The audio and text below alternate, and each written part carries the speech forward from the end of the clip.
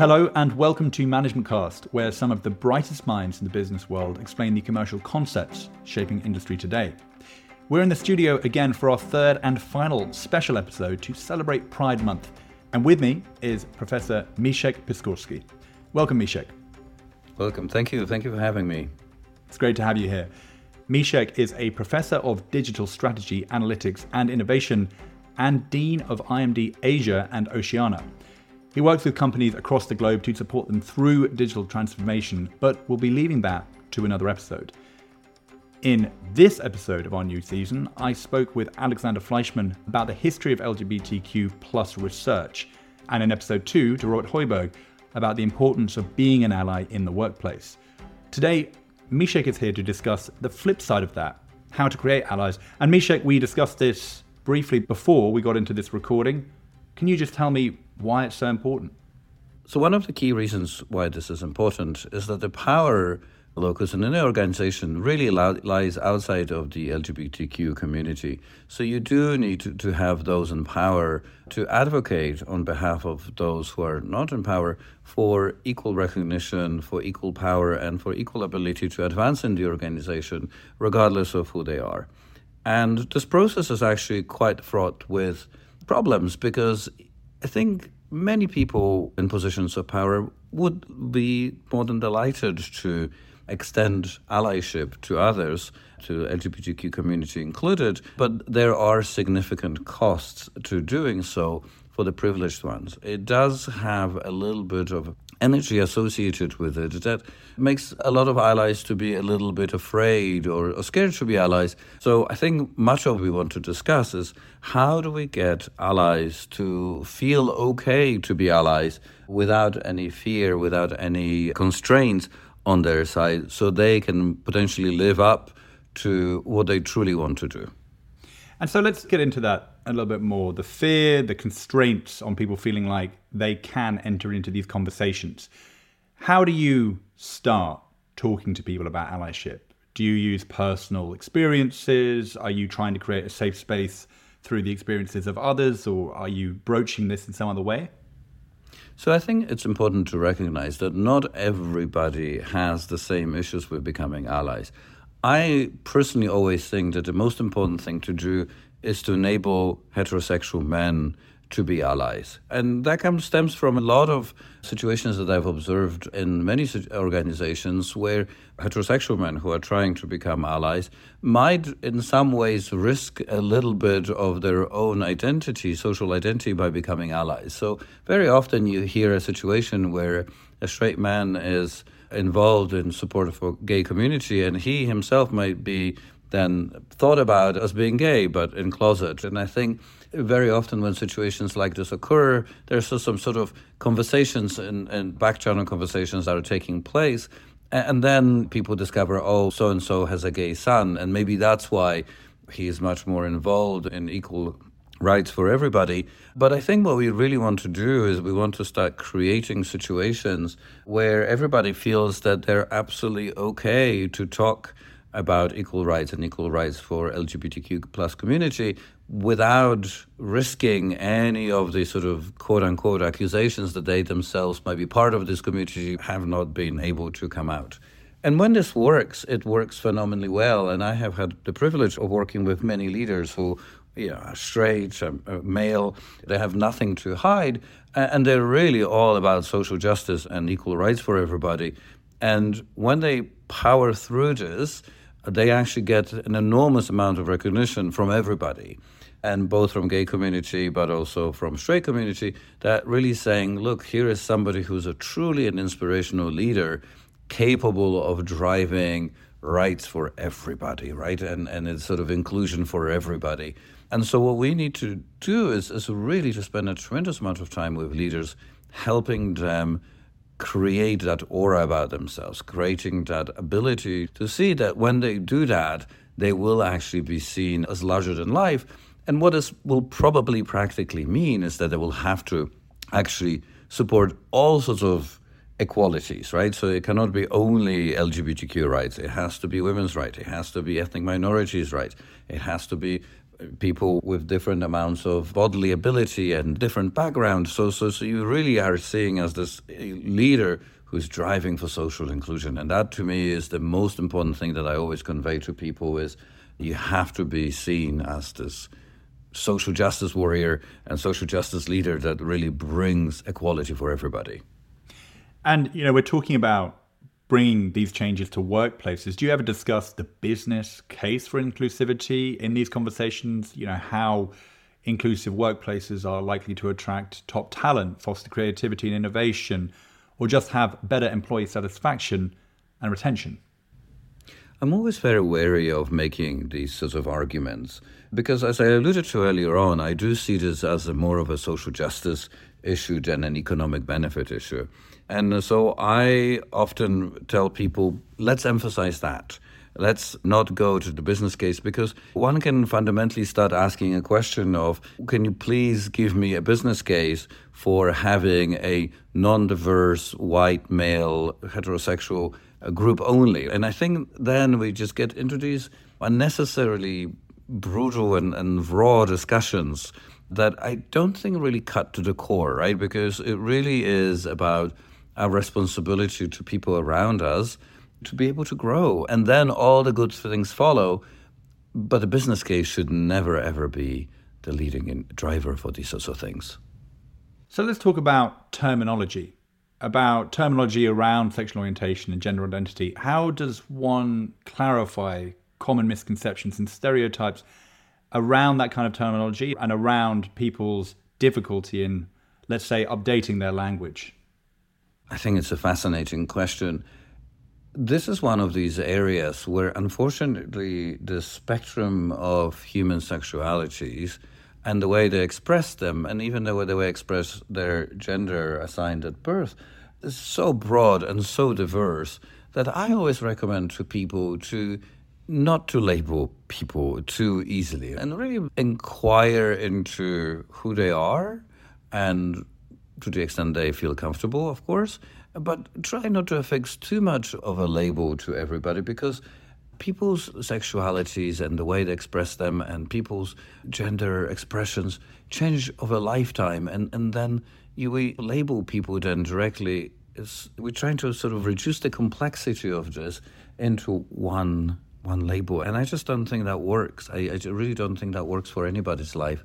And so I think I'm always recommending focusing on the actual behaviors. What is the person doing and what is the person doing now, without necessarily also forcing that person to do the same thing later, or saying, oh, so-and-so was married to somebody and to a woman and now they're married to a man. So spending an incredible amount of time saying, like, who are they? Are they gay? Are they bisexual? Are they what's going on? I just really focus on saying this was what was happening then and this is what's happening now. And really taking this more sort of a fluid view on people without necessarily having to label them.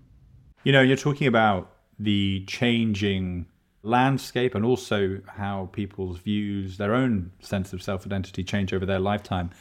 I'm interested in how, the way this has changed in certain societies is mirrored or perhaps not mirrored in others. You are the Dean of IMD Asia and Oceania. You are used to working in companies all around the world globally and in very different cultures. How do you address some of these issues cross-culturally? Are there any things you need to be aware of when you're dealing in a multicultural environment, when you're talking about things like LGBTQ plus rights or issues in the workplace? So I think the first thing you need to know is that the societies are actually indeed much, much more open than we think that they are. At the same time, obviously, the topics have different levels of social discourse, and some societies are much better at discussing these issues than others. My recommendation is always start gently and then look for openness and start talking about LGBTQ community in very open terms and see how far you get.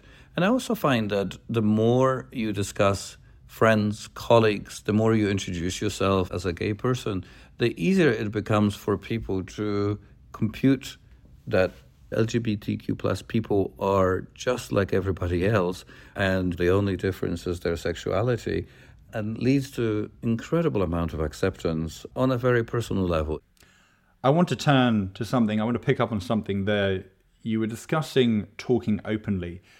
I'm conscious that there's a balancing act here. You don't want to, on the one hand, put the responsibility at the feet of people in the LGBTQ plus community and say, it's your job to have other people accept you. But on the other hand, we do know that there are people in workplaces that may not broach subjects because they are either worried about sounding in some way homophobic or just very basically in some way not as up to date as they should be, right? Ignorant or foolish for not knowing what it is to say, how it is they should be expressing themselves. Yeah, how do you approach that? And do you have experience of discussing with people LGBTQ plus issues and finding out that they have themselves felt a little bit overawed, a little bit unsure of themselves to bring this up with you? I think this is a very complex process. I think it requires just about every form of interaction that I can think of, right? So I think it is on gay people and LGBTQ plus community to communicate as much as possible. It's on the ally community to basically talk on behalf of the gay community, is on straight people to be asking questions and inquiring and also witnessing and surrounding themselves with gay people to understand a little bit which some of the salient differences, but perhaps more importantly, understanding the lack of differences. It's on the media to come up with correct portrayals. It's what's happening and what people are reading on the internet written by others. So it really is an overarching process. I don't think this is going to solve everything. And you can easily translate this into an organizational context where you think that how can organizations make themselves more inclusive and more open to gay people. And again, it is a multifaceted process of recruiting a number of gay people into the organization, having a strong network between them so they can support each other, then having ally community and enabling the ally community, having the ally community talk really openly about having gay friends surrounding themselves with LGBTQ plus people. It is having conversations in the organizations. It's displaying symbols in the organization. It's showing different types of support for LGBTQ plus community. So unfortunately, it's not a magic pill that you can swallow and we're done. We really need to engage in a very integrated set of actions here.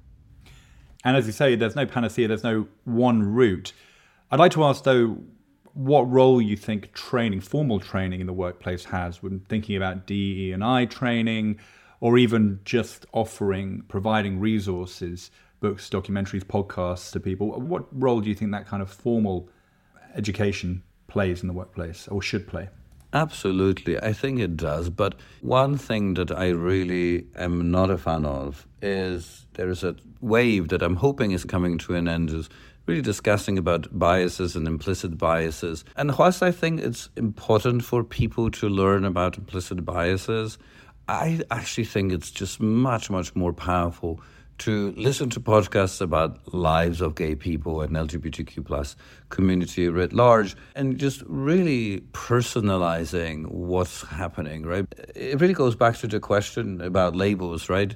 Our brains have such an amazing tendency to put a label on things and put people in a bucket, therefore make them so different from who we are. And it's just shocking when you actually listen to stories about gay people and anybody in the LGBTQ community, and you said, wow, yes, of course, in some fundamental ways, your life is different from mine, and so had to go through a coming out process, and the listener did it. But at the same time, you always find very recurring themes. Everybody in their life goes through some sort of version of coming out process, right? Something that happened in your family, something that didn't happen in your family, some learning disability that you had, something, we all had to fight something in our lives. And just really listening to how others have overcome their problems and really driving towards similarities of our experience and similarities of our suffering. I find it to be a much, much more powerful way of integrating versus just saying you must not discriminate or you always discriminate against others and shame on you, right? I don't think that actually gets us to the outcome. Normalization is what I'm always after. Misiek, I've spoken with Alexander Fleischman about the history of LGBTQ plus research in the workplace, with Robert Heuberg about his journey in becoming an ally. I feel like we've had a good discussion about where we've been and a bit about where you'd like to go. I'd like to talk about the future writ large, the ultimate ideal, the ultimate place you'd like to get to with this. What does that look like as it pertains to LGBTQ plus experiences and issues in the workplace? This might sound a little bit far-fetched, but it would be lovely if everybody was an ally, therefore nobody would be an ally, that we would basically normalize the situation as much as possible. In the same way that being a member of LGBTQ plus community became almost the same as having blue eyes and green eyes. These are noticeable differences, and people with blue eyes often get told their eyes are beautiful, and people with dark eyes often get told their eyes are beautiful. And it's a little bit of a fantasy of mine that we all surrounded by people with blue eyes and black eyes, dark eyes, and we just take these differences for granted, and we said, they're totally and completely inconsequential to anything. And of course, people with blue eyes will behave one way, people with dark eyes will become differently, but these parallel universes become increasingly intermeshed, so we don't see them anymore. I think that would be fantastic.